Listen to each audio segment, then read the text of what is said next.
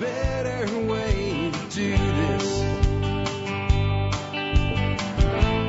Let me show you a better way. You don't have to be. And we are live. Welcome, ladies and gentlemen, to episode 3094 of the Survival Podcast. It's a Monday. We're starting later than we do on a Monday generally. We do have an episode of Outback with Jack for you guys today. Those of you on the video live feed, you'll get a chance to interact with us quite a bit today. I can see the head count's higher than normal at the very beginning. That's because of probably some of the stuff we're going to talk about today. Today's going to be a mix of doom and gloom and then bloodletting in the Bitcoin space. No, not actually. We're going to talk about the bloodletting in the altcoin / shitcoin space, what really happened and how Terra Luna plays with that. And a lesson you better learn now, because this is not going to get better anytime soon. The bloodletting has only just begun. We're going to talk about that. We're also going to talk about something I have dubbed, and I just thought of this morning, the natural systems quadlemma. And I called it that in the notes. It's really the natural versus, I guess, synthetic systems quadlemma. It has to do with growing food and making your decisions. It's just something I thought about this morning when I was watering, or I should say topping up the wicking beds in my aviary. And then somebody sent me this while I was gone, and I'm really happy they did. It's a video of a young man from Japan who has never touched, until he got to this place here in the United States, an actual firearm. For 3 years, he trained on his own with airsoft, came over here and shot with some of the best shooters there are, and more than held his own with just a little bit of coaching. So we are going to destroy the airsoft is not realistic for training nonsense today. I actually have a video segment that I edited together of a larger video thing on that from T-Rex, and I'll play that for you guys today. Those of you on the audio only, I'll skip over playing that for you. I'll edit it out because without the visuals, it's not that impactful. It's going to be one of those things. If you get the audio, I'm going to recommend that you either, go find that point in today's video podcast, or that you go look at the original video and watch the whole 30 minutes, because you'll sit there fascinated. I'm going to blow you guys away with how good this kid is today. He's a kid. Even I know old guys, we call 30-year-olds kid. No, this is a kid, and he is phenomenal. And it's all about muscle memory. It's all the stuff that I've taught you guys about airsoft over the years. And I have some thoughts about how maybe we should be using airsoft in training kids. And I think maybe it's even a part-time side hustle or even full-time business idea. And I think we can teach a lot with this. I'll save it for when we get there. I have a point to ponder. I've mentioned this a couple times, but we never dove into it yet. Something I heard on Pompliano's podcast. A point to ponder: when the marginal cost is zero, the end product becomes free, i.e. tech is deflationary. We're going to talk about that. And I think it's a good primer for something we're going to get to a couple points later. We're talking about, of all things, Ted Kaczynski. Next up, the real pain in all the stupidity that you're seeing, the potato in chief, all of it, it's only getting warmed up. I'm going to give you some more thoughts about what I see coming this summer and into fall, and why I don't think it's going to get better anytime soon. I do think it's going to get dramatically worse, and I do think everybody out there needs to take this seriously and up your prepping skills a little bit, and your preps a little bit. And I'm going to talk about how you might even see by fall the return of COVID stupidity, and why I don't think you'll see it return to places like Texas and Florida, and it's probably not why you think. Real quick, I'm going to talk a little bit about what went on at Exit and Build. John Bush did a phenomenal job. I just honestly forgot what it's like to speak in front of 500 plus people. It is something that if you're a speaker, maybe I just need to get out a little bit more, even though it's hard to do, and do it a little bit more. Yeah, then we're going to talk about Ted Kaczynski. And I'll say right up front, yes, Ted Kaczynski is a murderous bastard. I am in no way endorsing that side of what Kaczynski did. We are going to talk a little bit about maybe why it occurred, and maybe why we shouldn't just write off the infamous manifesto. I'm actually going to play for you a few minutes of an audio that you can listen to the entire thing for free. It's on Odyssey. I have pulled out a little segment, and it's toward the beginning. It's on leftists and leftism. And I think it's because I picked that piece because it'll resonate with this crowd. There's a lot of other things in it, and I'll talk about a few things, and I'm going to suggest maybe you go listen to this. And I know how some of you guys are going to feel, and Hey, you know what? You know what I need you guys to do? I'll tell you when we get to that segment. Then we're going to talk about how hardware drives software. Everybody seems so big on the AI and all these software developments that are coming, and I'm going to put it to you in a way where you're going to go, oh, wow, I'd never really thought of that before. I think for many of you anyway, especially if you're not in the tech sector, and you'll realize how it affects you. Then I'm going to talk about how dystopian our future might be. Have you ever heard of something called an empathy nurse? An empathy nurse. Pretty obvious what an empathy nurse would be. But aren't nurses pretty empathetic already when they're caring for you? Like if you're really sick or dying or something like that? Well, I guess maybe not as much as we'd like them to be, as hard worked as they are. But there's a reason that the empathy nurse is considered a job growth sector in our future, and you won't believe it when I tell you. And when you research it, you'll find out. As always, I don't bullshit. And then we're going to talk about and even watch a little clip of something that's becoming more and more reality today. The old movie, Idiocracy. Yeah, I have 3 video/audio clips for you today, and I'm going to play for you President Mountain Dew Camacho's speech about not sure fixing everything in 1 week. And there's going to be 2 things to this. One, I want you to realize that not sure is not coming, and how similar the problems in the Idiocracy are to the problems we're experiencing right now. I didn't bring anything on about it, but Soylent Green, I think was released in 72, and it also seems quite fitting for at least the problem side of today. But then I'm going to talk about something. Oh, Mike, I haven't even gotten started yet in a $25 super chat, man. Thank you so much for that. Power might go out, so sending it early. Keep making great shows, Jack. If it does go out, Mike, just know that, of course, the archive will be available. But I discovered something this morning when I was playing around with what to close the show on, and I came up with the not sure thing. And we all have to be not sure and what that really means. And I think it might blow you away just a little bit when I get to it. So that's what we're covering today. Real quick, just wanted to remind you guys, the show is sponsored by really great sponsors that I've personally vetted. And if they weren't really great, I wouldn't recommend them to you. And today's sponsor of the day, number 1, is jmbullion.com. I'm going to talk about crypto today. I talk about crypto a lot. I'm not an either or guy, right? Though, like, I'm not like, I'm all in on metal. I'm all in on crypto. I really believe that gold and silver play a place in your long-term financial resiliency. And I recommend you get your silver and or gold from JM Bullion because they do a discount for you guys that are members. No one does a discount in silver and gold, guys. It's such a thin margin. It's unbelievable. We have one for you. You also will get your shipping for free, and you'll get better pricing than giant silver houses like Monex and APMEX and Lear Capital. In fact, I told Lear Capital to go screw when they asked not once but twice to sponsor this show because I like working with people like JM Bullion that actually care about you guys on the other end of the deal. Next up today, RidgeWallet.com. I actually do carry a Ridge wallet everywhere I go. There it is right there. I've been carrying it for over 3 years now. They approached me. I said, I don't know if this fits my audience. They said, let us send you one.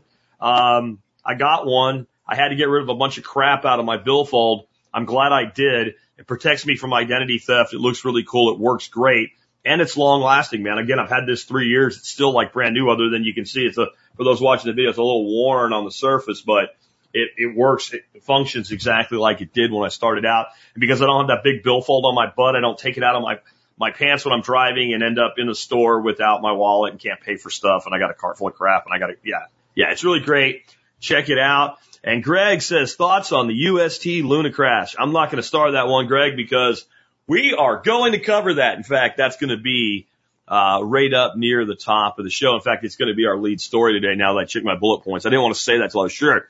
So let's talk about what happened with UST and Luna in the crypto space. And this is a bloodletting, and more is to come. I'm going to give you the short version of this.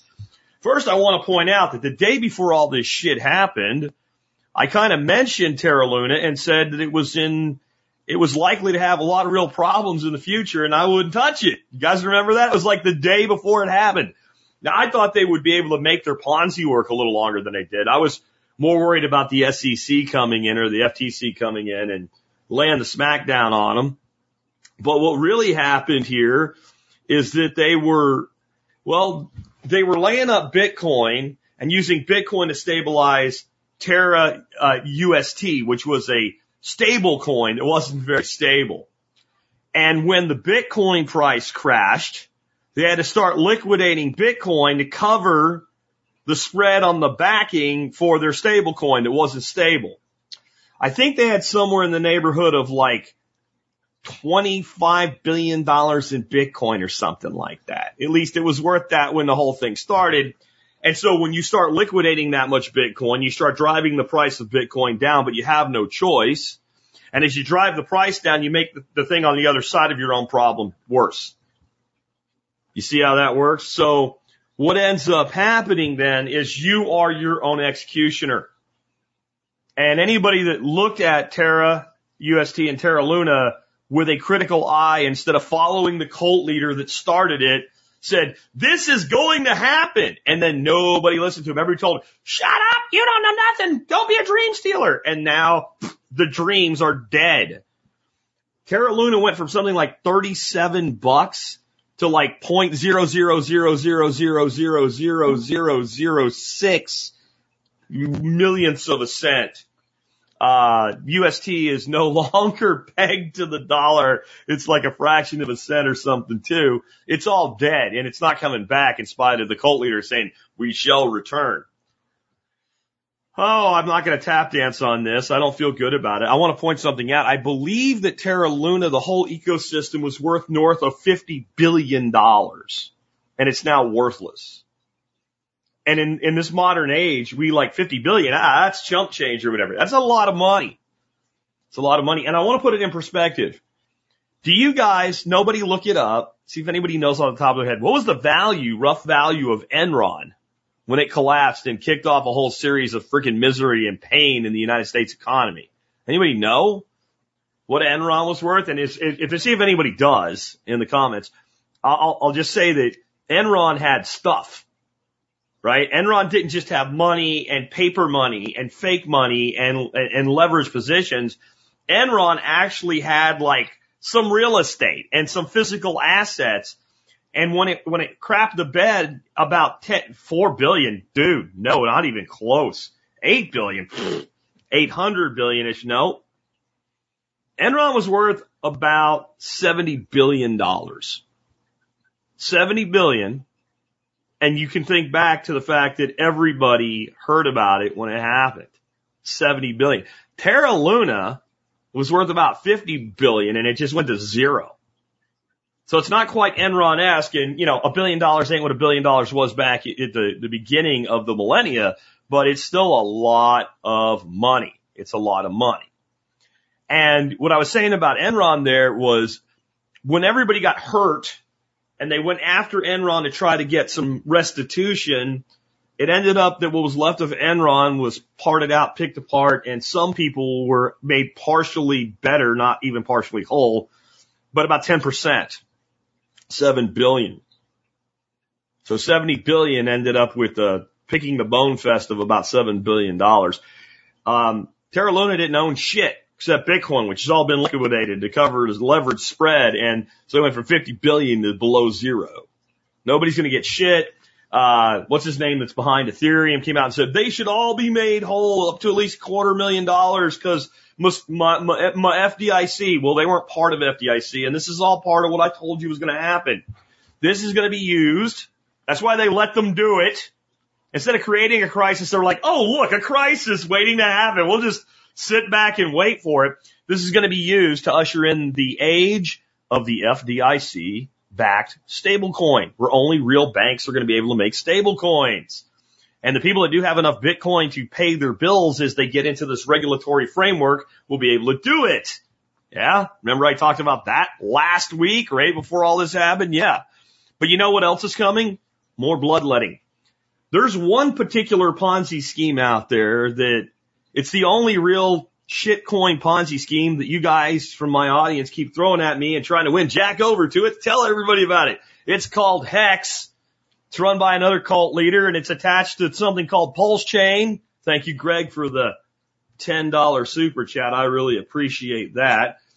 Greg said, I thought I would send you $10 instead of 50,916 Luna. Thank you, Greg. So I know I'm going to piss some people off. I might lose some listeners right now. I might see the number go down of the people in the live feed if you are Hex followers, because they are a cult. That doesn't make any sense. And Hex is about to do a Luna really, really soon. And it always was. If you don't know what Hex is, don't learn. If you don't know what pulse chain is, don't learn. Don't learn things that won't matter in a few months or less. Plant Propagation says Doge. Doge, by comparison to Hex, is a god coin. It's beautiful compared to, it is a complete scam. If you go to the Hex website, you'll see a whole page dedicated to telling you why it's not a scam. Guys, listen, if you have an entire page dedicated to any project or anything, that says we are not a scam because you're a scam. It's back to what I said. If somebody says, you can trust me, run the hell away. I just want you guys to understand there is a tremendous amount of leverage in the altcoin space. In the case of Hex, it's not leveraged against Bitcoin, it's leveraged against Ethereum. And at one time, there was a lot more Ethereum there than there is now. How do we know that? Because they have it all on one address, because an Ethereum address is an account. And it's dwindled from something like 200 billion worth of Ethereum to 25 billion worth of Ethereum, and it's about to die. Stay away from all this shit. All this, you guys asked me so much about yield farming and all that crap, and I looked at it and I said, I'm not going to crap on it, but I'm not going to tell you to do it. Now I'm going to tell you a lot of it, most of it, don't do it. I'm becoming more and more a Bitcoin maximalist every day, because here's your philosophy if you're a Bitcoin maximalist. You want to have money in the future, you want to insure your future, and you want to use crypto to do it? Buy Bitcoin, put yourself in a coma. That's an easy system. Remember I did an episode of Miyagi Mornings back when I was still doing that segment? And I said every consistently valid method of building wealth that's proven to work over time is boring, and that's why nobody wants to do it, but it means you can do it. There you go. There you go. K-Bonk says, I'm not going to start this for later. I'll use it now before I move on to my next one. K-Bonk, just listen to Richard Hart, its founder. I agree. And you know what I've heard? He's so smart, Jack.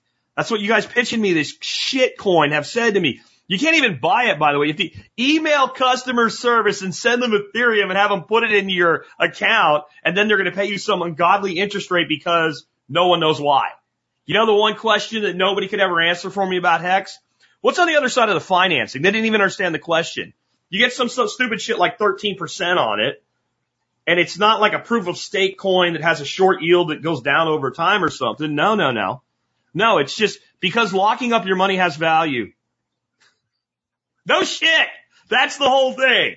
The money has value over time, so locking it up earns you a reward, and we have built-in inflation that pays it. Okay. All right. And Camilo JDL says, cheers to Jack becoming a maxi. I'm going to still say I'm a shitcoin minimalist, but I am a minute minimalist. There's some use cases still out there yet, but what I'm seeing coming out of Lightning, and we won't go into all that crap today, is that every single thing that there was a use case scenario for altcoins for now can be done with Bitcoin. Now that I can do micro tipping easily, I can tip somebody a nickel. And by the way, I didn't get it done today, but I'm going to add a thing when I'm doing my live stream. Maybe up there where the Val head is in the corner. Instead, there'll be a little QR code. You guys can tip me on Lightning instead of super chatting me. If you can tip me a nickel with Lightning and it works, there is no use case for anything other than privacy coins. And the way Lightning works, that's going to go away too. And more tech is going to be built on it. So anyway, I'll say one more thing on this before I leave the crypto thing here. The real purpose of Bitcoin was to eliminate the power to print money at will, because the power is like the one ring that rules them all. It's too powerful to be resisted. And I would say almost every altcoin exists so that people can print money. And the reason that people do an alt instead of integrate Bitcoin into their technology, maybe we'll do this tomorrow because it's too long and I got to go on, but it's because they can print money with it and the temptation is too powerful. Moving on, I want to talk about the natural systems quadlemma, because many of you are just getting into growing your own food right now, and I want you to think about this. So the technology trilemma, right, which is a real word instead of a made-up one like I made up this morning with the the natural versus synthetic systems quadlemma, is you can have it fast, reliable, or cheap. That's the technology trilemma. I can give you fast and reliable. It ain't going to be cheap. I can give you reliable and cheap, but it ain't going to be fast relative to other systems available at the time, right? That's the technology trilemma. The natural systems quadlemma is it can be, this is the thing, it's not a direct corollary, so don't try to make it one. In the natural systems, we can have it's natural and it fails, or it's natural and it works. And we can have it synthetic and it works, or synthetic and it fails. And we have to add to it a time quotient. So does dumping NPK fertilizer on soil work to grow plants? It's synthetic and it works. Can't say it doesn't. Humankind would be dead. But it also fails eventually. So we're going to let that go for a second. But you know what's worse than synthetic and works for a time? Natural and fails. What good is something if it's all natural, but it fails? Not very good, especially if you're making a bet. See, a bet that something will work, that works 90% of the time, is fine. Right up until you're betting your life or somebody else's on it. See how that works? So I think some of you need to be open to at least some portion of what you're doing, synthetic and works, instead of natural and fails when it comes to growing your own food, and then have a plan to get away from that and to think about long-term consequences. So I'm going to shift gears as I explain this, and it's something that won't seem to make sense in just for a second. A surgeon. You know, doctors have a credo, first do no harm. You have to actually understand what that means, though, because if I'm a surgeon and I lay you on a table and have somebody put a substance, a poison into your body, that incapacitates you to the point where if we didn't put a tube down your throat and ventilate you, you would die because you'll stop breathing. Then I take a rotary saw and go through your sternum and crack your chest open, expose your heart and your lungs, and then put you on coronary bypass and disconnect, arteries and veins going into your heart. And then I swap those out and do a valve bypass or replacement or some shit like that and sew you back up. Did I do harm? You bet your frickin' ass I did. Having your chest cracked open is harm. A surgeon does harm. It is that the long-term benefit outweighs the short-term harm. That's how first do no harm is still met. But if we took it completely and totally literally, we would have no surgeons. And so when we're looking at a system and we're saying, I need this garden to grow me food today, and I need it to work this year because I'm betting on it now that we're going to have food for the fall and winter, then if I can't do it effectively out of the gate all naturally, I will use the synthetic where I need to. But I also have to think, how much damage will this do to the long-term system? How do I isolate it? So if I'm doing containers and I throw NPK in there, and I'm not saying you should, I'm just saying if I do, I've really isolated it. If I completely pound the ground with synthetic NPK, I start the whole biocide cycle. But if I do it as a gardener, I do a lot less of it than I do it as a farmer. And I can begin to transition. I'm not saying what to do and what not to do here. I'm just giving you a method of thinking about this probably differently than you ever had.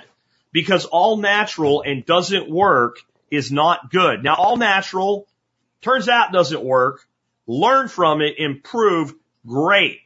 But if you get into a point where you're really relying on production, I am not going to fault you for going out and buying a bag of 10-10-10 and even some 7 dust and growing a garden and producing food. Is it ideal? No. Is it what I'm going to do? No. I also have a lifetime of experience doing this, and I think we need to stop shitting on people who take that approach because they're betting their life on it. The natural versus synthetic systems quadlemma. Next, I have taught airsoft a long time. A long time. I have preached airsoft. I think the first workshop where we ever did airsoft guns in the workshop was in 2016, if I remember right. 2022, that seems crazy, but that would be 8 years. And I talked about airsoft way back in the beginning. I'm sure I did in 2009. Not sure if it made it the cut in 2008. So if it's 2009, we're looking at 12, 13 years that I've been recommending airsoft. And I always get an objection. It's not realistic. Yeah, it's not realistic for training, screeching, autistically, etc. from the peanut gallery. Well, there's a young man in Japan who, because Japan doesn't believe in your personal right of self-defense, home of the samurai, but that means you have a right to self-defense from somebody appointed to do it for you. You ever think about that shit? Because back in the heyday of the samurai, the common citizen wasn't allowed the possession of the sword.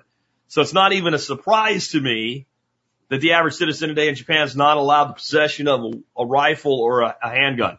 So this young man goes out, gets himself some airsoft equipment, it's completely legal, begins training, and instead of like looking at all the crap we do over here where we have airsoft games and people shoot at each other and play basically airsoft tag, he looks at the people that he really wants to emulate, the people doing tactical drills.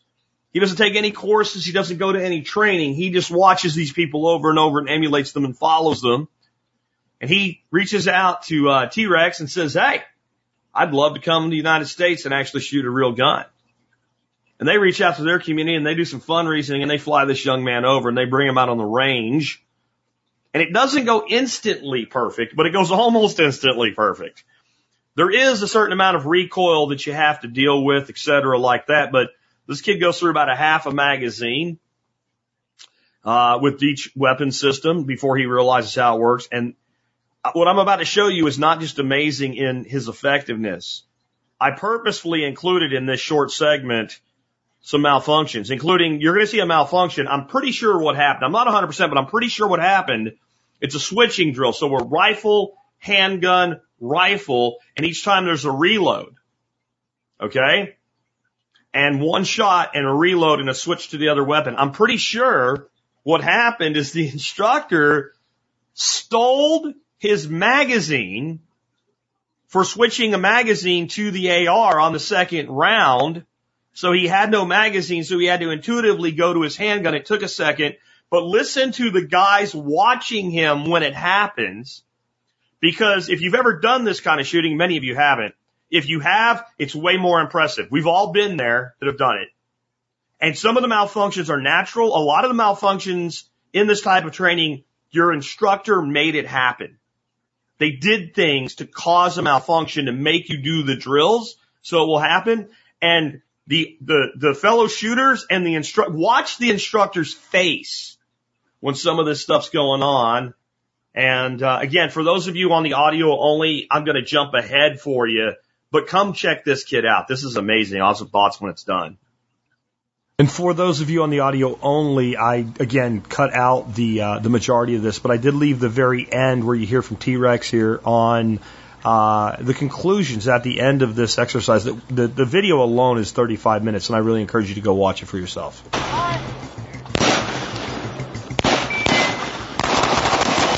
So a lot of people on the internet and a lot of just people in society today believe that formal and professional education is the only way to learn everything or anything.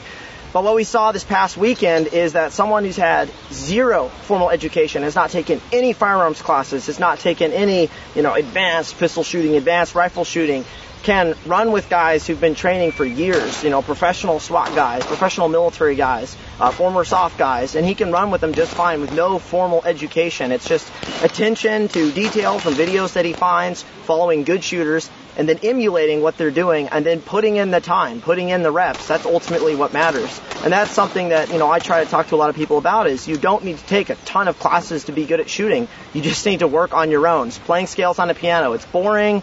Nobody wants to do it, but that's ultimately what it comes down to. And we saw a prime example of that the past couple days from Show, where he's putting in time for the past 3 years. It's not even like he's been doing this 10 years. It's only been 3 years. And then he's coming out to the range and hammering out drills faster than a lot of us. And his accuracy, there's a few things that he just needs to work on with live fire, but considering that he hasn't had any of that in 3 years is absolutely incredible and speaks to the fact that you can indeed teach yourself things without formal education. Get ready. Ready. Stand by.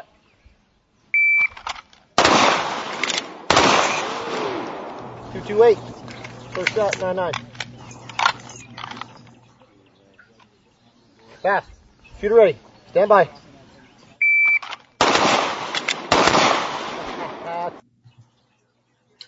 All right, so that was a little bit jumpy in some spots, and I apologize for it. I actually took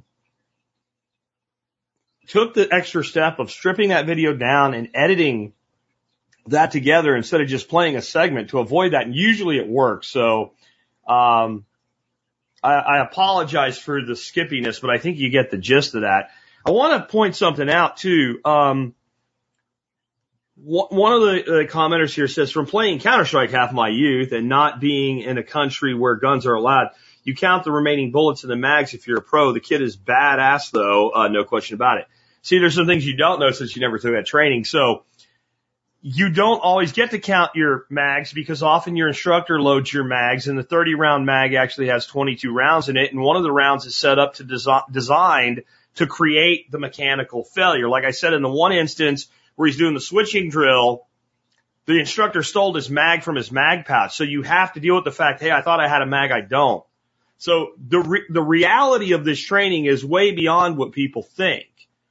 And I didn't show the very beginning. The first few shots he fires, he's very good with his movement and his manual of arms of clearing weapons and things, but he doesn't really hit well. He's low because he's not used to actual recoil. But it takes again about a half a mag for this kid to do this. Somebody here said they've never seen an airsoft that ejects rounds that way. It doesn't matter. It doesn't matter. Yes, there's a difference. No, there's no equivalent to training live fire, but there's also no closer equivalent to training with good quality, professional level, gas blowback airsoft guns that sell between $100 and $200 on average. Some of the AR, PTRs, professional training rifles, you're more in the $300 to $400 range. But you can shoot all the time anywhere. So what this made me think of is all of the karate, jujitsu, et cetera studios out there that young people go to. You know, they do classes for adults and all, but we all know martial arts instructors would make no money without kids coming into their dojos. What about creating a airsoft dojo model and making it a way for young men and young women to learn discipline and skill sets? I just think that would be really, really awesome. Really, really awesome. And Mike says, I didn't realize that was all live fire at first. I thought it was airsoft. Yeah, that was all live fire. You'll watch the whole video. It's over 30 minutes long. There's not a single airsoft gun in the video. So this kid comes over from Japan. He has never touched a firearm. That's what makes this impressive. He's not just good. He's running toe to toe with people who have done this for most of their lives after 3 years of training. Does that mean everybody will do it? No, but it means it can be done. And this is why I think we need to formalize this a little bit more. Cost. What's a box of 9mm or 40 Smith cost right now? I don't even know because I have enough laid up that I don't really pay attention or care, but I know it ain't cheap.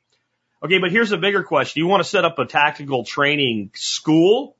What's the cost of your insurance? What's the cost of a location where you can actually do it? That's close to where people live. If you live way out in the sticks that you can do it, you see what I'm saying? But we can take an old busted ass warehouse that we can lease for under $1,000 a month. And we can set up all the drills. I've always said that. I'd love to see it done. Mike says 25 hollow points in Canada is 19 Canadian dollars. You're getting close to $1 a round there, folks. 50 cents a round. How much can you afford to shoot on a weekly basis? You can shoot airsoft guns practically for free. Jim, I don't know who ships. I'll tell you who shoots a 40. Limp-wristed FBI guys that couldn't handle a 10mm. That's who shoots 40. I own a 40 Smith & Wesson. The barrel is sitting away from the gun. I was able to come across at a really good deal. I won't say exactly how, but a SIG 239 that I carry a lot now that I rebarreled a 357 SIG because basically you take it apart, flip the barrel out, put the new barrel in. And the 40 Smith barrel, I don't think I've ever fired a round through it. So I'm not a fan of it. I was just bringing up an example of common carry calibers. So I just think there's a lot with this, and I would love to see programs developed to develop discipline and training in the youth. And I would say the odds of a serious injury occurring in a well-run airsoft tactical training program designed for young people are not infinitesimal, like there's going to be no serious injuries, but I think they're lower than your average karate class. Just saying. So I think it's something we could do, and I think that there's a lot of people that would really kind of dig putting their kids in something like this. And I don't even know if it has to be a business. I think it's something that a group of dads and moms could get together and set up and start doing. And if not that, then you can do it with your kids in your backyard or your basement. All right, moving on. It's dead. I don't ever want to hear it's not realistic again. It's dead. It's dead. It's dead. It's all the way dead. I guarantee you, the person that tells me it's not realistic, if I put you side by side with this kid, he's going to outshoot you. Now let's move along. Back to the doom and gloom. Pain is coming. Bad pain. I talked about this before I left for Exit and Build. I feel morally obligated to repeat it. Just from the diesel supply alone, major pain is coming. Major pain is coming. We have the lowest reserve of diesel fuel we've had in my life, probably, relative to the population and needs of society. The problem is there's no place for it to come from to make up the shortfall. We are only going into summer. We're only going into summer. And it's only going to get worse. Peak everything comes midsummer, and we're already in a bad place. Yes, it's the Northeast that will feel it first and then the entire East Coast, but don't think that you're going to get away with it in the middle United States like where I am in Texas or the West Coast. This is something that we're going to have to deal with. And, you know, Mike H here says we're over $6 a gallon in California for gas. Expensive is a thing. Expensive driving, the price going up driven by short supply is also a thing, supply and demand. But actual shortage to the point of even if you have money, maybe you don't get fuel, that's something we really haven't seen since the 1970s. And I'm just barely old enough to remember this. And I was a kid in the 70s, a little kid in the 70s, who generally would not have paid attention to gasoline prices or the gas situation at all. Most people that are 50 years old, they kind of know there was that thing that went on in the 70s. Maybe they remember their mom and dad bitching about it a little bit, but they don't actually have a real memory of it. They have an echo of a memory. My father ran a gas station and tire shop in the 70s. So it was real world at home for me. And I remember not being able to get gas unless your license plate ended. It was like even numbers one day, odd numbers other days, and certain letters some days and others or something like that. And I remember how we were privileged, right? I don't think we used that word, but lucky, I think was the word we used. Since my dad owned a gas station, we could do whatever the hell we wanted as far as getting gas, even though we weren't supposed to. The memory of the United States people is short. This is the 1970s mixed with the 1930s, guys. And I know I keep saying it, but get out of these clusterfuck cities if you're still there. I don't even know what to say at this point.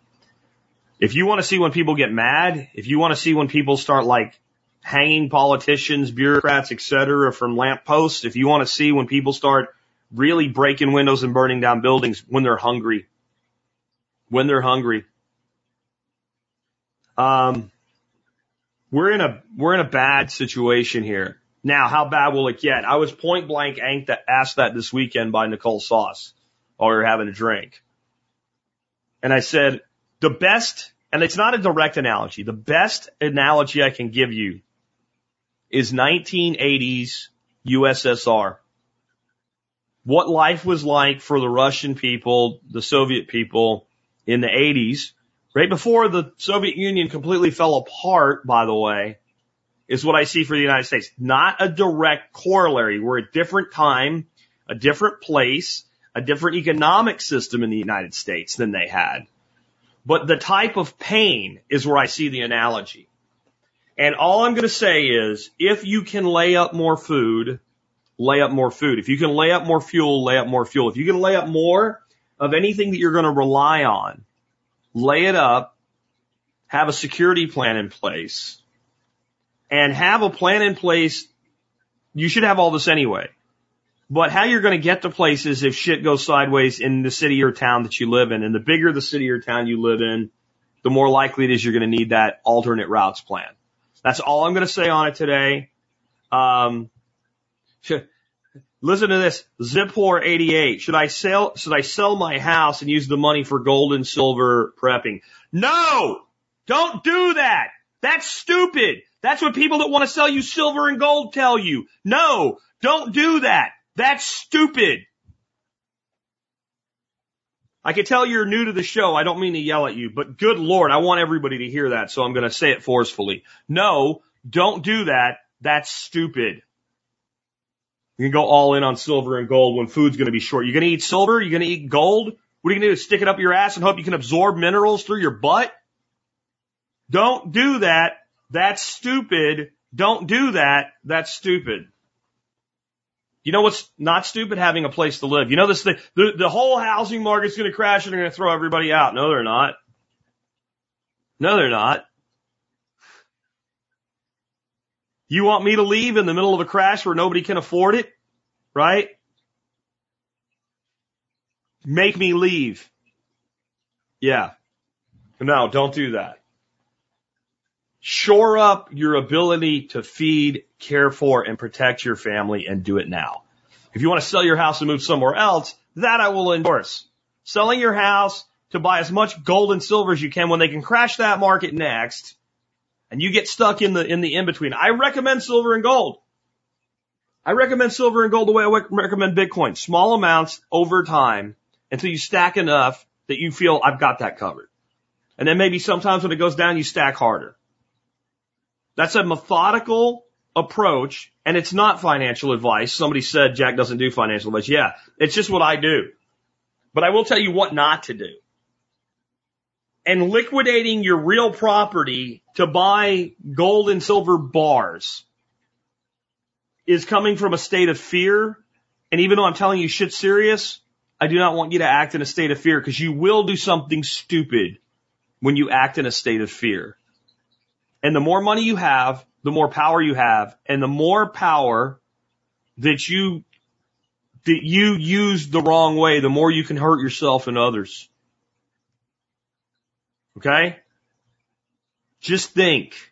And the reason I use the analogy of the 1980s in Soviet Union, almost everybody involved got through it. Just some got through it better than others. That's the big analogy here. We can get through this. And remember, if you're asking questions, it is important that you use all caps, because I don't have time to read them all right now as they come in and chat.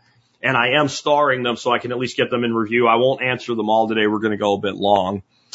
But yeah, we are going to have supply chain issues with agriculture and energy and everything.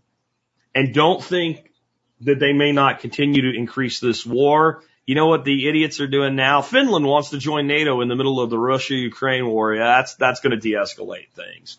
We're pouring more in, and our freaking Congress clowns and senators are using more stupid language, like saying directly, we are at war. Don't think that Russia doesn't listen to it when our mouthpieces are saying we are at war, but we're not at war, but we're at war, but we're not at war.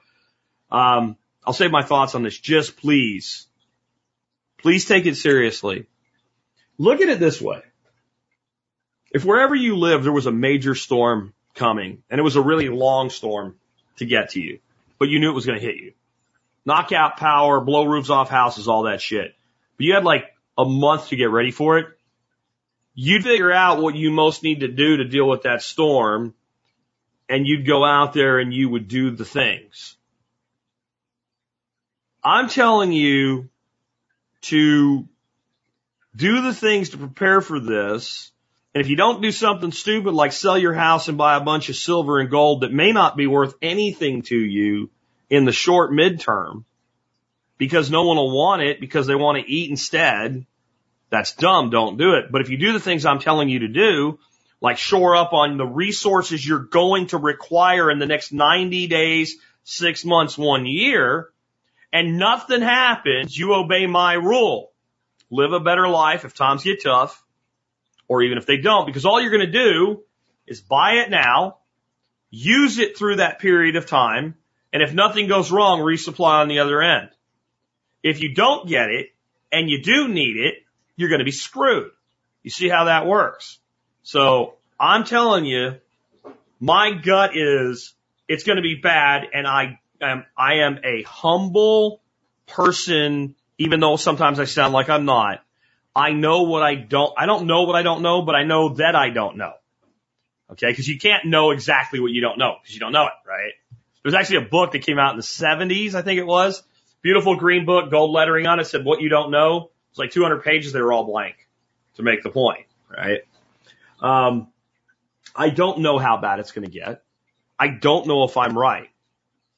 I do know that the probability is high.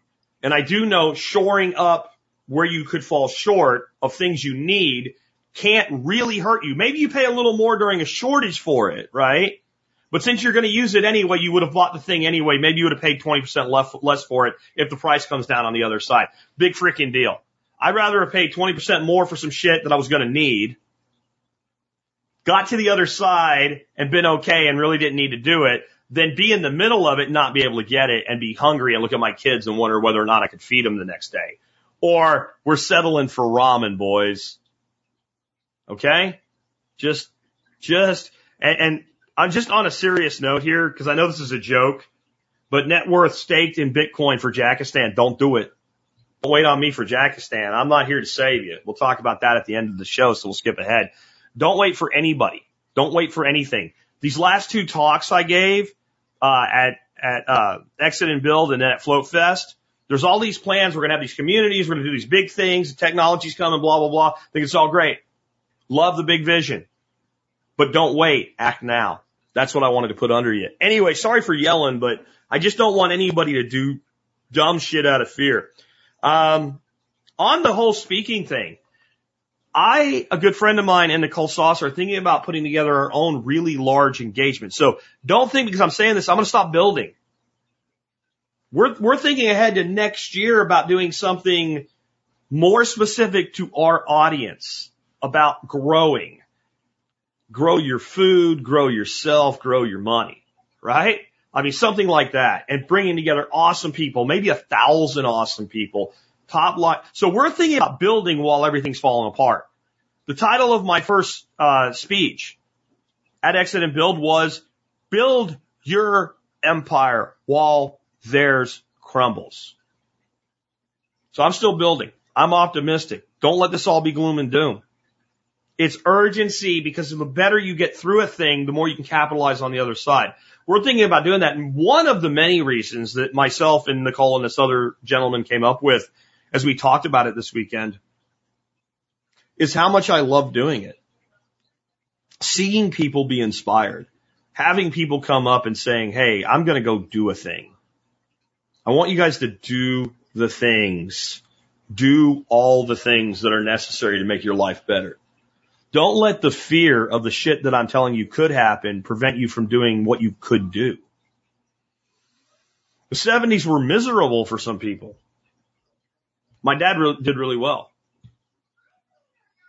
There were a lot of millionaires created right in the middle of the Great Depression. Some of the most iconic, largest brands in America today that are falling into woke stupidity, unfortunately, now, but they were built in the middle of the Great Depression.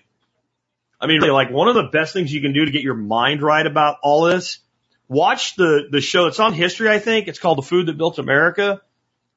Like, go back and watch it from the beginning, man. Go build.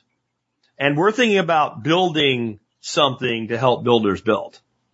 Like one of the coolest networking, gathering, conferences, educational things ever. Because, man, did I love doing it. So I did one talk on Friday.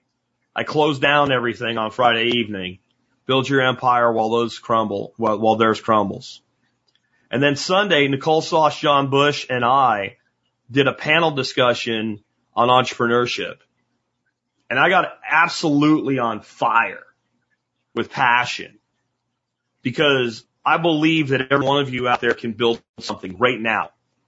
And the companies that do well, the people that do well, build while blood runs in the streets.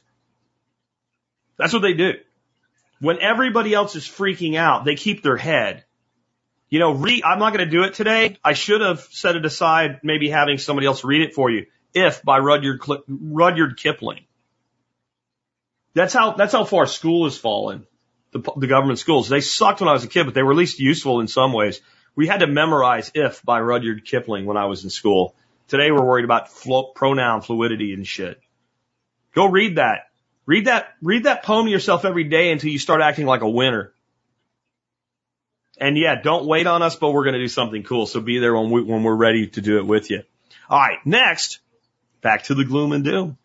I'm going to do something for you now, and I'm going to have to give a disclaimer.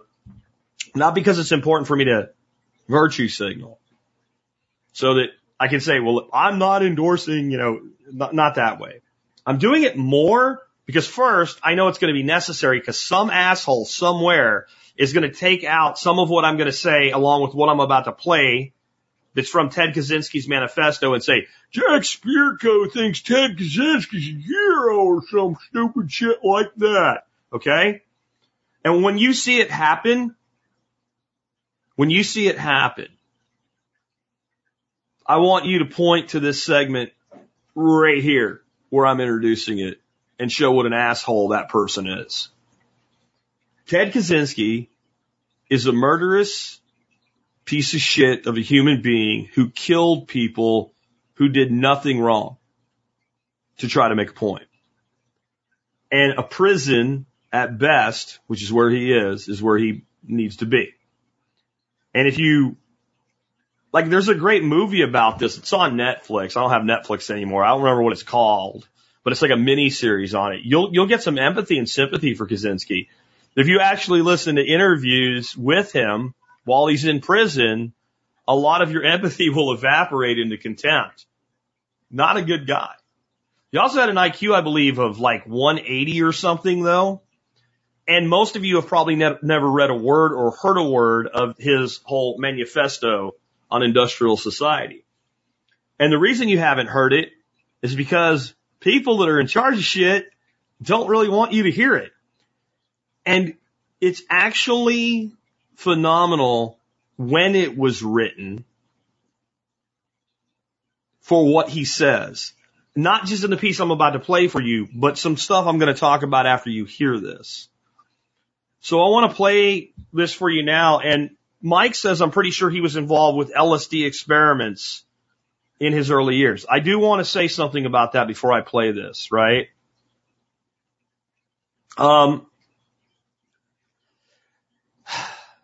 Ted Kaczynski was, there it is.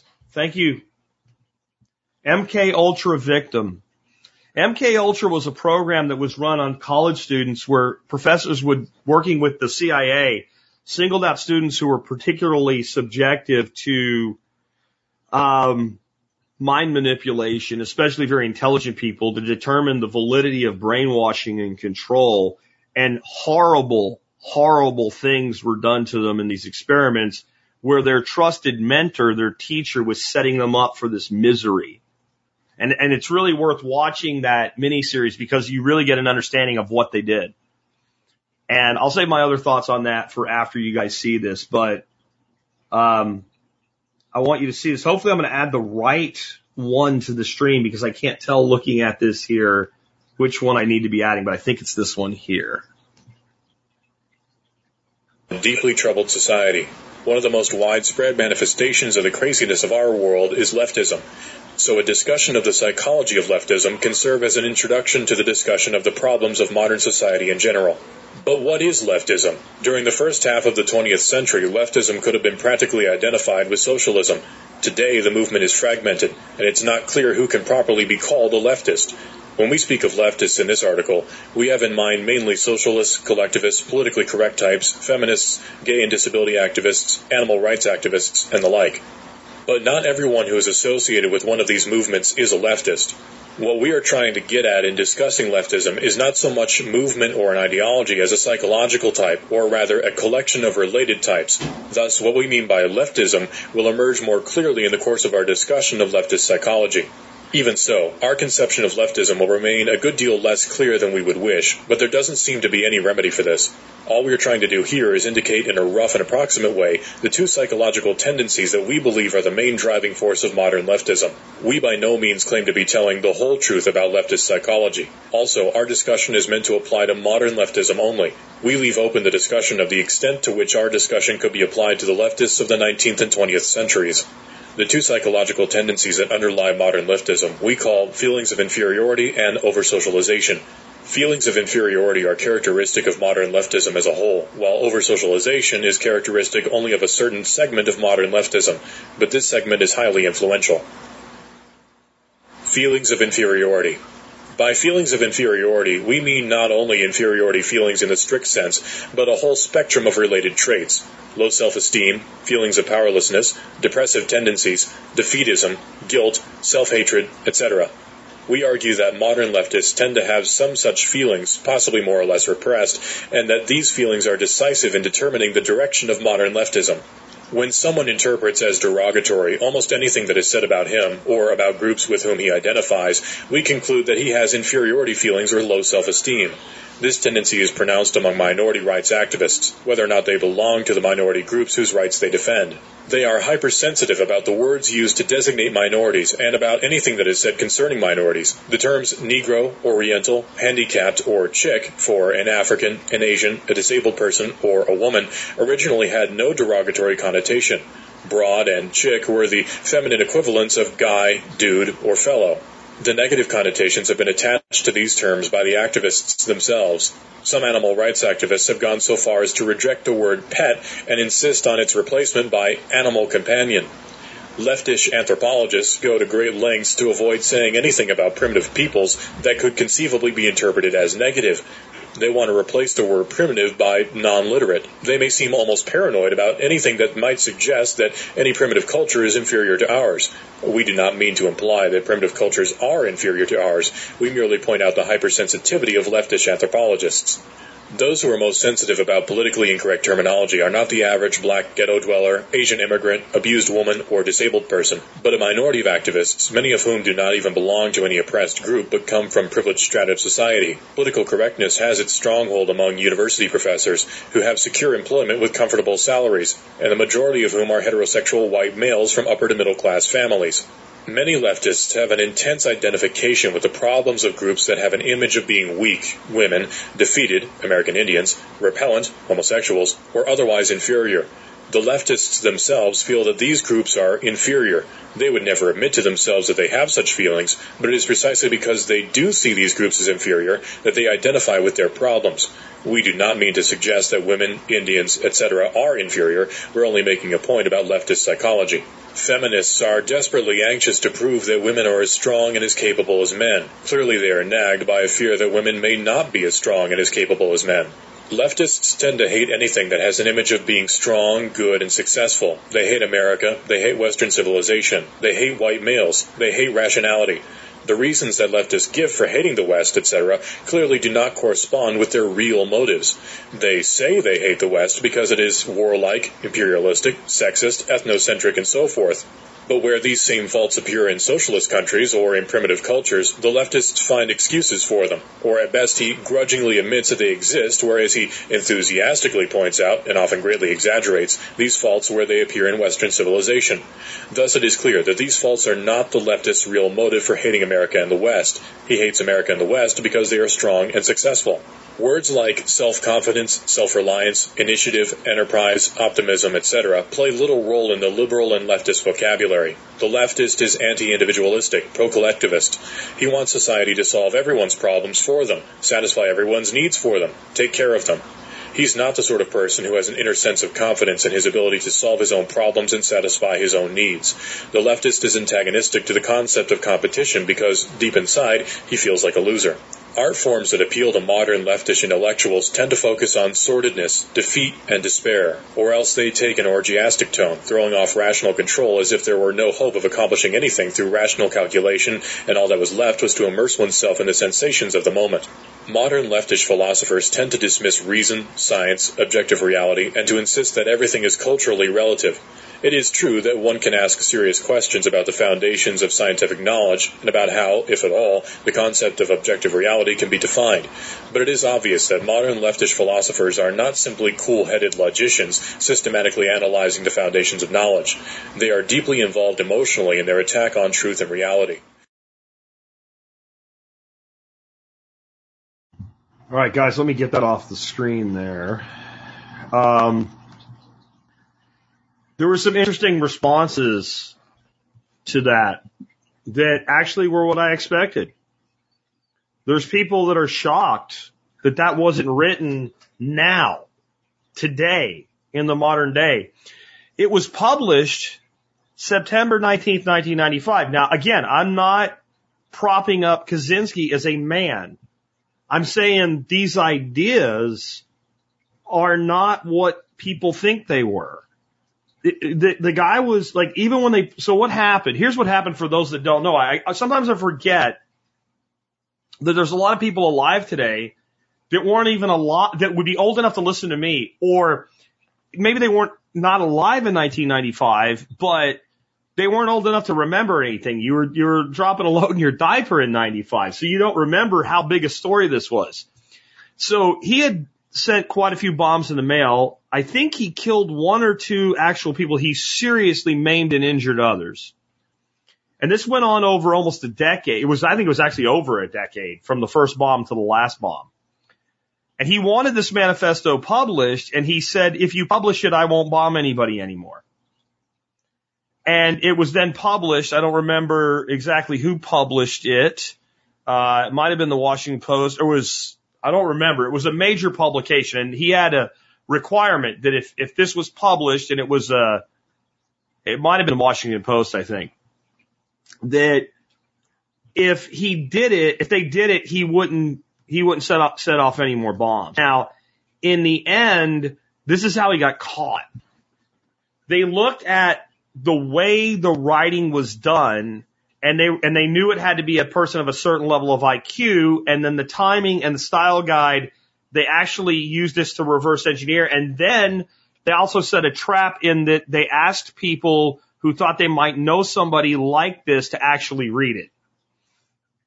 And his brother turned him in. His brother recognized the writing and turned him in. And it's a short version, but it's totally worth researching.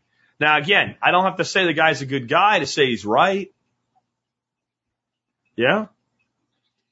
I want to talk about some other things that were in this book that are really interesting that might be being used by the people in power right now.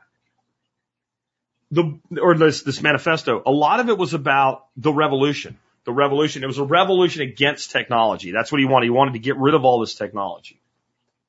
There's a point in the manifesto that he says, the revolutionaries should not seek political power until the basic, dumbed down version is until shit's so screwed up that you can blame the people that had power for how screwed up it is before you change the system. Interesting. So you'd need somebody to accelerate the screw up completely incompetently if you wanted to change the system into something new, so that when you brought the new system in, the things that don't work or cause pain during the transition can be blamed backward. And it was already miserable, so more misery's not that big of a deal, Brandon. Huh? That's an interesting thing. He also says something that I wonder if he would have even sent a single bomb. Part with Kaczynski, you cannot separate what the government did to his mind with MK Ultra from the total story. It's like an equivalent to trying to talk about United States history and leaving slavery out. All these wonderful thoughts of our founders, but we made an allowance for one man owning another man. You can't leave it out. You can't. You can't have an honest discussion. And I don't mean it's an equivalent. I just mean it's an analogy. If you have a discussion of the history of the United States of America and all its good and all the good that it did, and you leave out slavery, you're not being honest. And you're ignoring a scar, a true cancer in our past. And we shouldn't do it.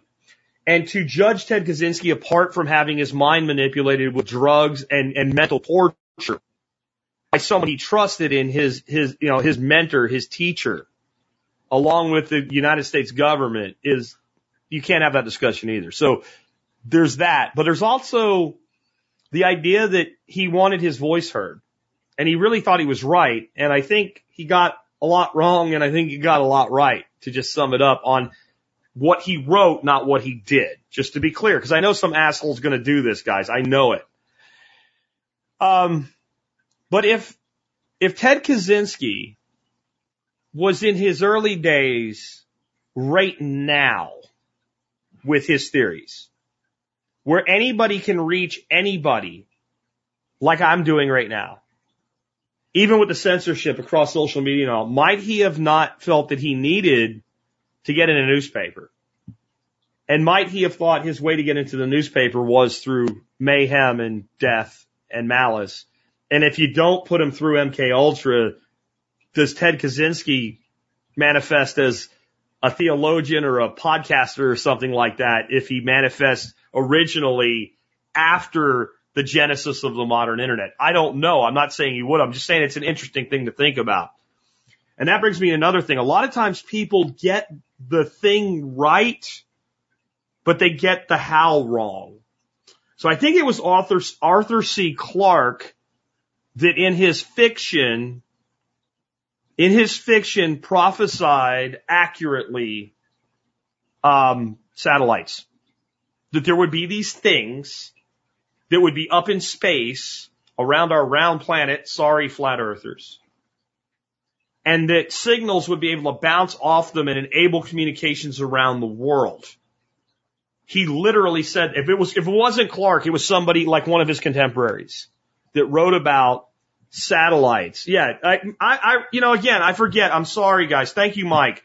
Some people might not even know who this Kaczynski guy was. You probably heard the term Unabomber. He was known as the Unabomber. And I really recommend that you look up the miniseries and watch it. And then just don't have too much sympathy for the man.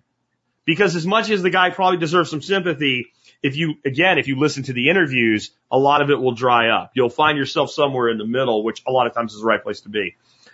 But anyway, he got the whole idea of the satellite right, but you know what he said? Again, if it wasn't Clarke, it was somebody like him. They would be made out of bricks.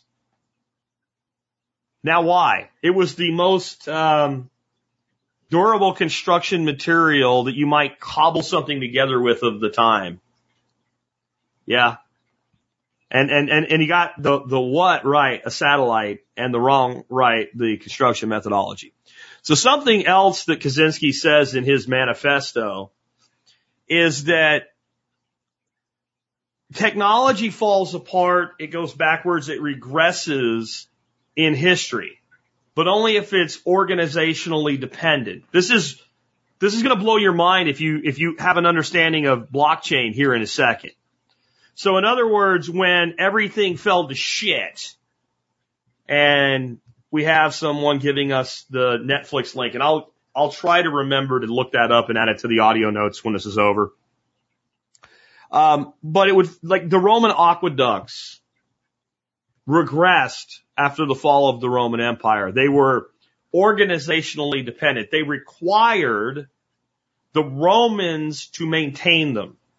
And when Rome went away, and Rome didn't have its military and its tax system and its road system and its infrastructure, the average person who would have loved the water to keep coming to their little town did not have the capability to maintain the aqueduct.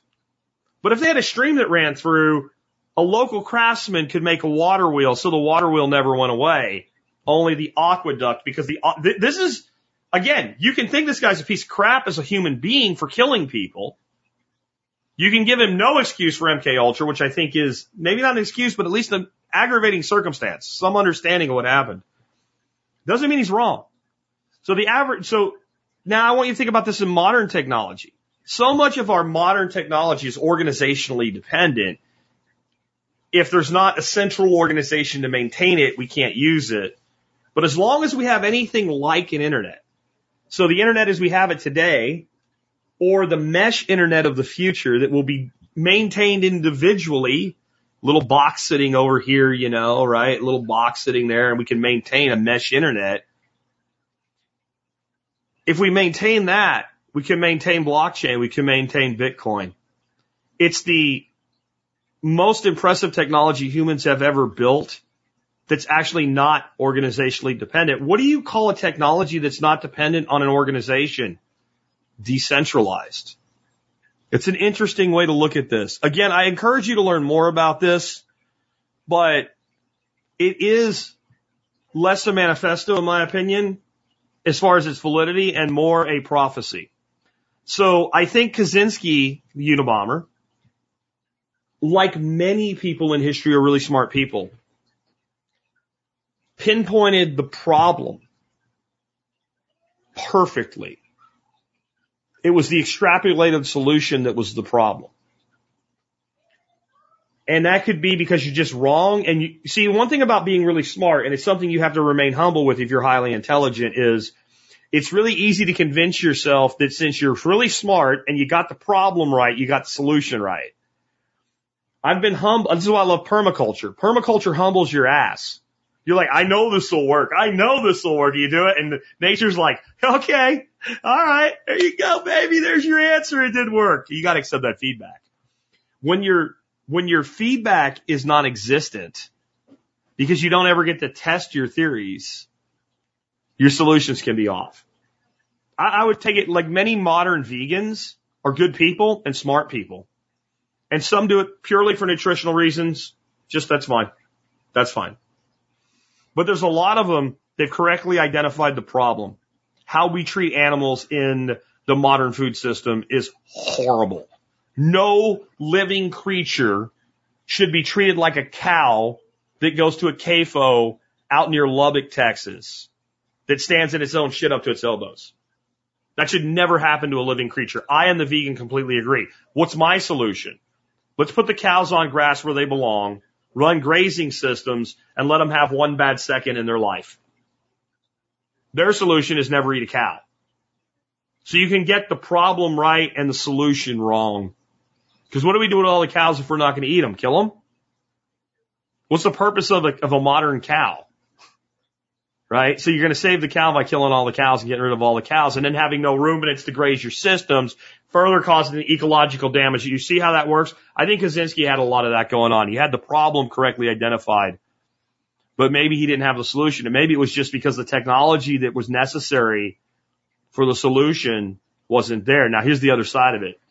His point was any technology that can be used to control society, to socialize people, which we think is a good thing, will be used to socialize people and it's a bad thing, to control and condition them.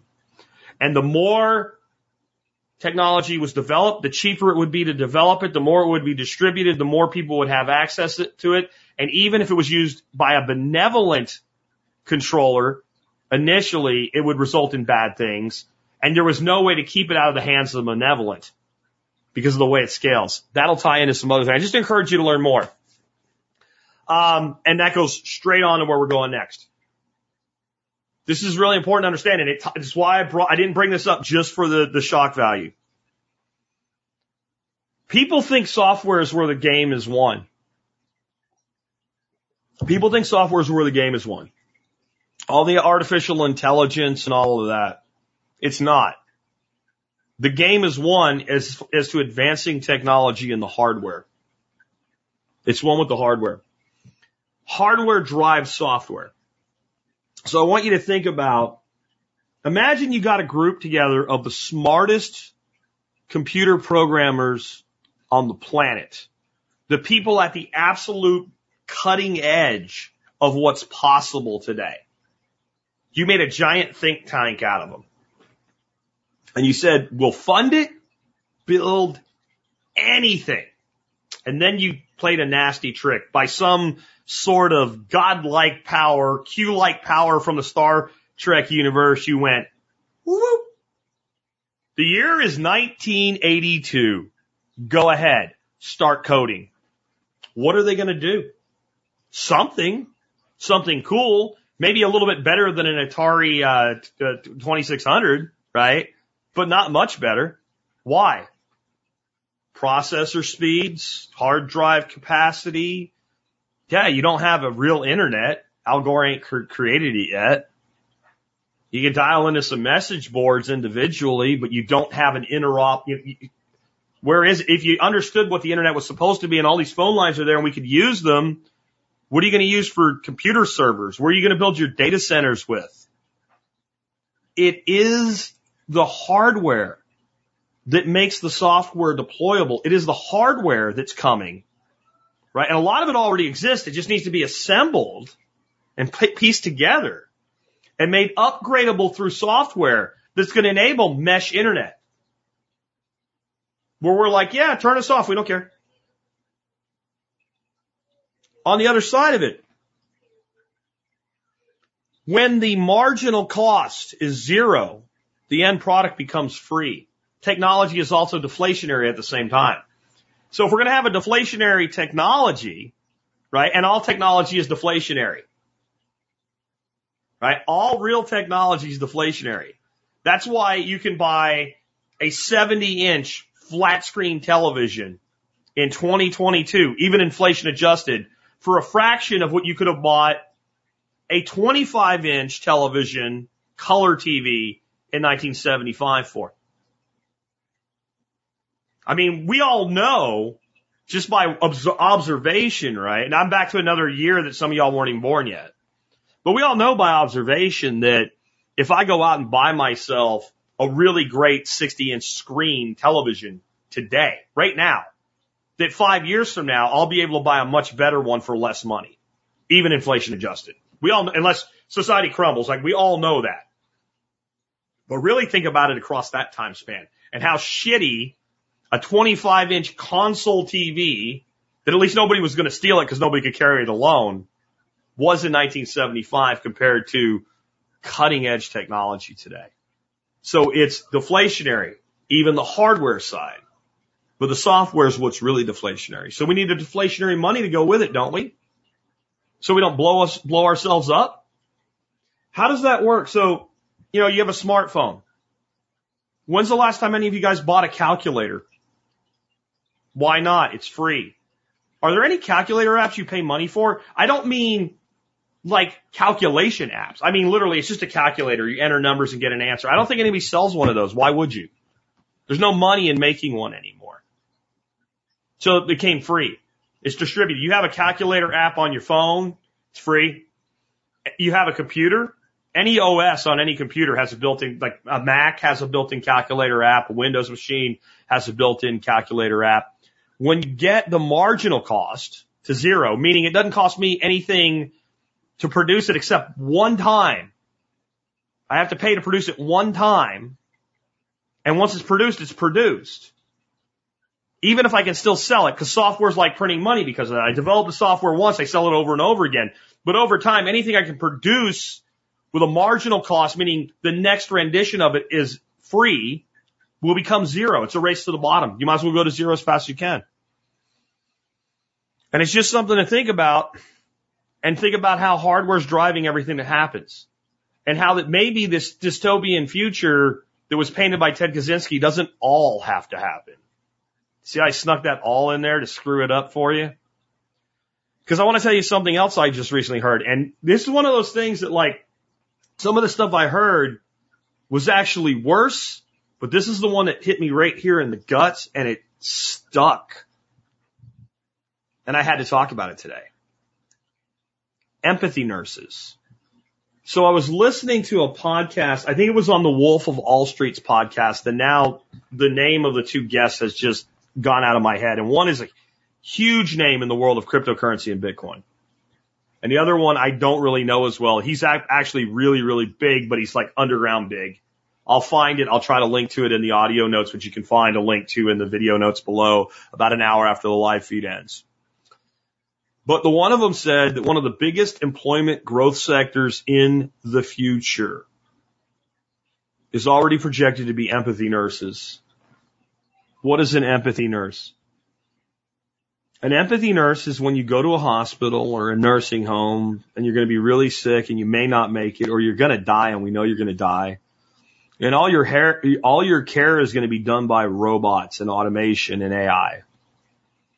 Oh, you need some more of this? Well, we'll just turn it up. You need a little less of that? We'll turn it down. You're a little bit cold? We'll warm your bed.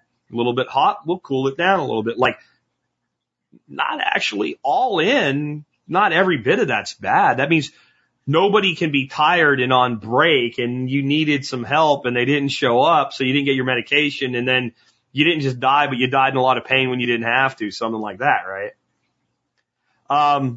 So where's the empathy nurse come in? You're in hospice now.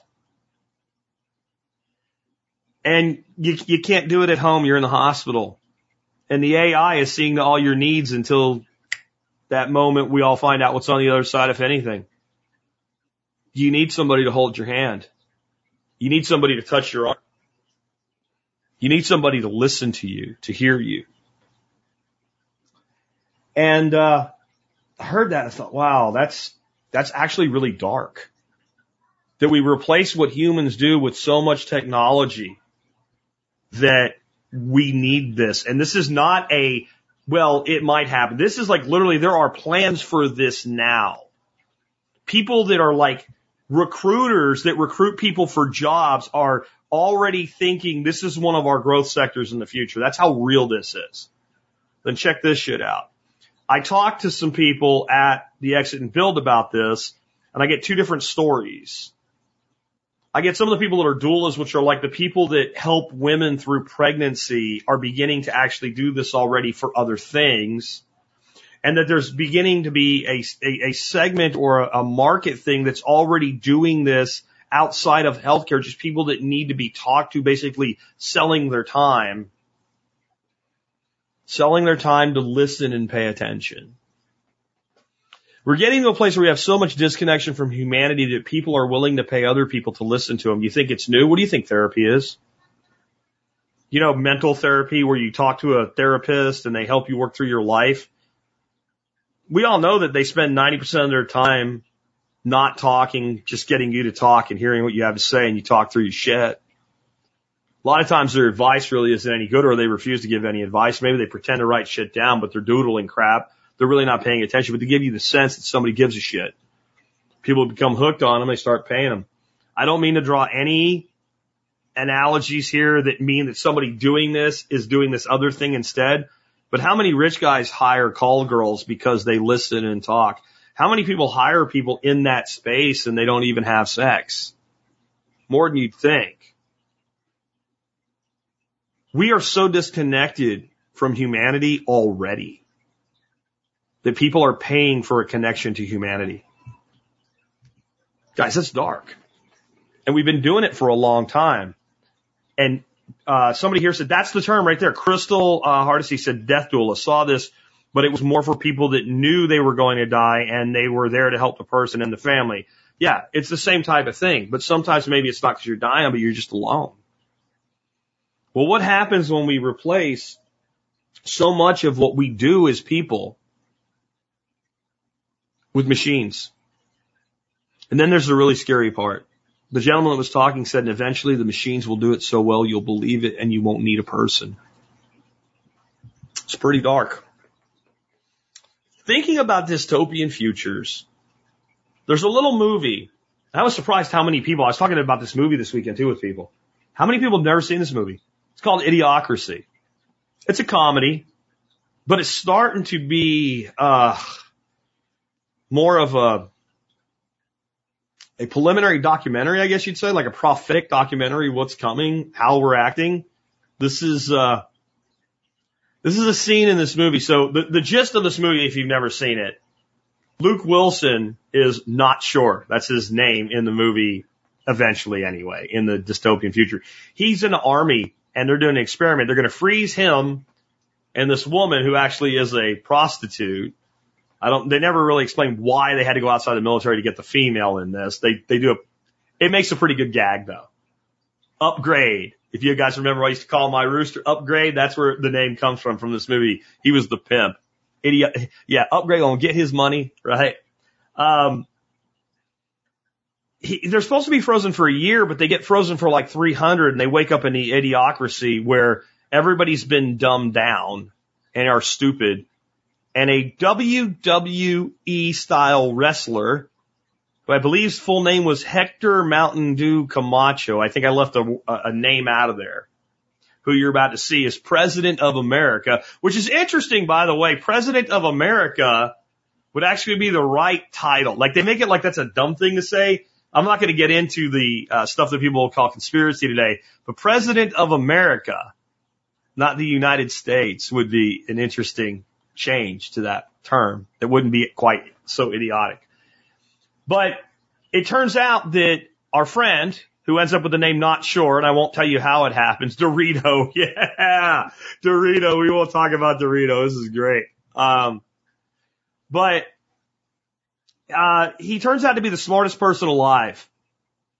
And he's the reason he was selected for the project, he's the most average person you can get. He's not smart, he's not stupid, he's average. And the most average person turns out to be the smartest person.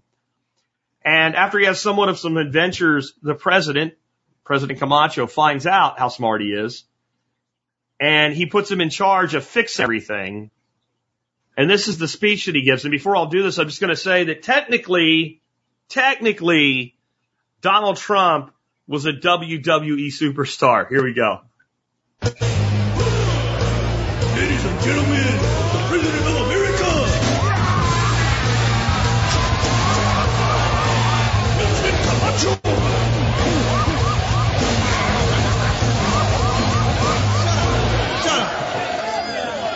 Sit your monkey ass down. Chill out.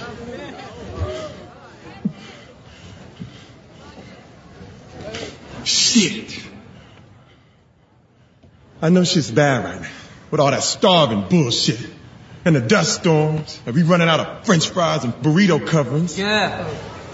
But I got a solution. That's what you said last time, dipshit. I got a solution. You're a dick. South Carolina, what's up?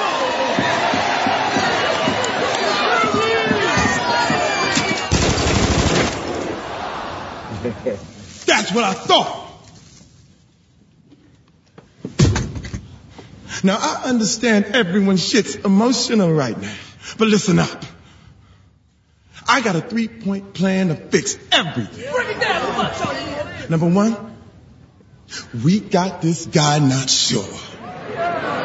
Number two, he's got a higher IQ than any man alive. And number three, he's gonna fix everything.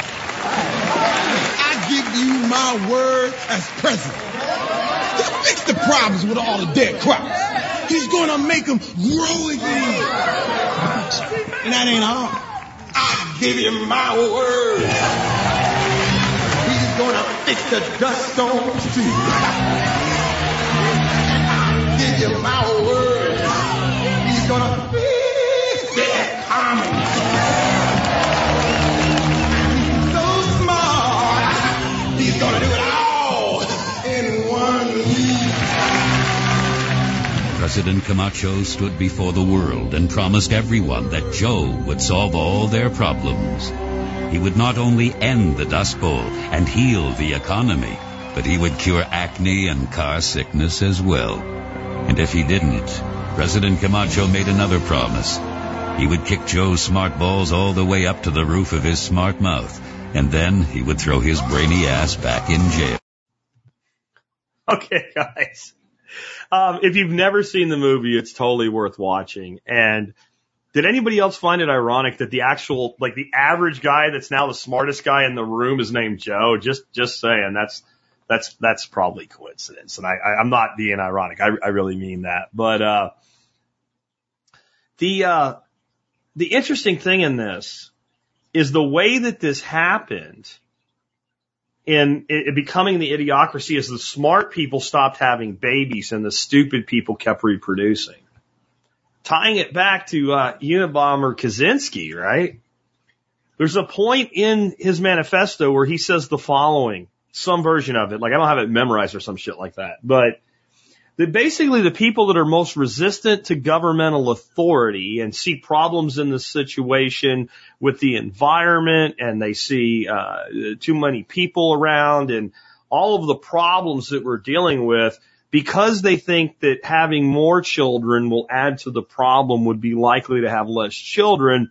And therefore, the people with a predisposition, either genetically or because of the way they're brought up, to resist the government will put themselves out of the population, leaving the population that's behind to be the people that are complacent and compliant. Now, this is not a direct analogy because I'm not going to give it away, because if you haven't seen it, you need to watch it. And I don't want to give everything away in the movie. Okay? But there's an interesting corollary there. The wrong type of people reproducing and the right type of people not reproducing result in a dystopian future being led by the idiocracy. It's kind of spooky, isn't it? A little bit, I'd say. So what does this teach us? I hit something today thinking about this that I never noticed before. The name, Not Sure. Not sure, and I don't think this was intentional. If it was, then God bless the creator of this for being a freaking genius beyond genius, okay? I will tell you how he gets his name, Not Sure. I don't remember Joe something was his real name. But when he wakes up in this dystopian future, he can't think because he's been frozen for 300 years and he can't remember shit right. And he ends up in this thing and they're going to tattoo his arm. He doesn't really know that's going to happen. And they said, what's your name? Because you dumbass, you don't have your mark. Oh, you got to get marked on your arm, right? You get a tattoo and it's your ID. Yeah, interesting, right? So it's a pretty old movie, by the way. I'm just saying. So they're like, well, what's your name? He's like, I'm not sure. And it's like, Not Sure. And it tattoos Not Sure on his arm and that becomes his name. In the movie, eventually Not Sure does save the day, though he has some adventures after that little speech. It doesn't work out so well for him, and he almost ends up dead. But he saves the day by giving the plants water instead of Brawndo. If you don't know what that means, you'll have to watch the movie. But in all the problems, what really saves the day is just changing what we water the plants with and actually using water to water the plants with. And to quote Joe in the movie, Luke Wilson's character, I don't know a lot. But I know sometimes if you put water on the crops, they grow. The situation that they were in could not have been fixed just by doing that. That's one of the many fantasy things in it. But the truth is, not sure. I'm not sure. You're not sure. We're all not sure. We're all just regular guys and gals doing the best we can to get along.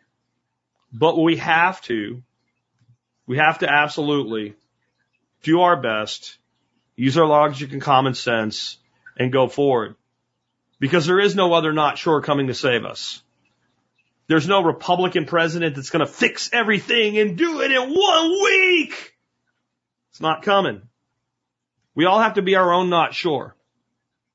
We all have to be our own solution. We all have to find our own answers, and we're not sure what those answers are yet. We're not even sure what all the problems that we're going to face are.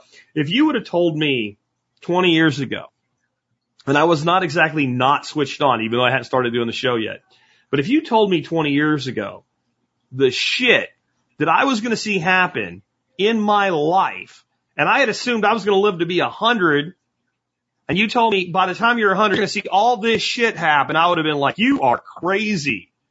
And it all happened in 20 years. I'm not sure what comes in the next 20. I'm not sure. Maybe I need to make a t-shirt that says, I'm not sure. Right? Remember South Park? I broke the dam. No, I broke the dam. We all broke the dam. I'm not sure.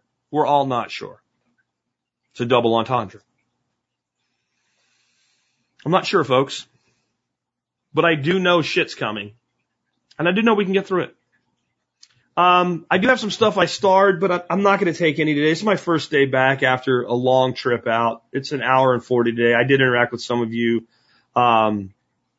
I might even go through this chat and use it for material for another show because it was really good. We covered a lot today, though, didn't we? Crypto and altcoins and leveraging and The Natural Systems Quadlemma Airsoft for training. It's a solution, guys. I'm all about the solutions. What happens when the marginal cost goes to zero? The real pain and all this stupidity is going to get worse. We know it's going to happen, and we're all not sure. A person who's been marketed as nothing but an insane lunatic that killed people for no reason, we've learned that there's incredible wisdom there. And I encourage you to learn more. There's a link in the show notes. You don't have to admire somebody to learn from them. I'm not sure about a lot of things, but I'm pretty sure of that there's a lot of people you can learn from that you don't like, and you don't like who they are and what they are as a person, but you can still learn from them.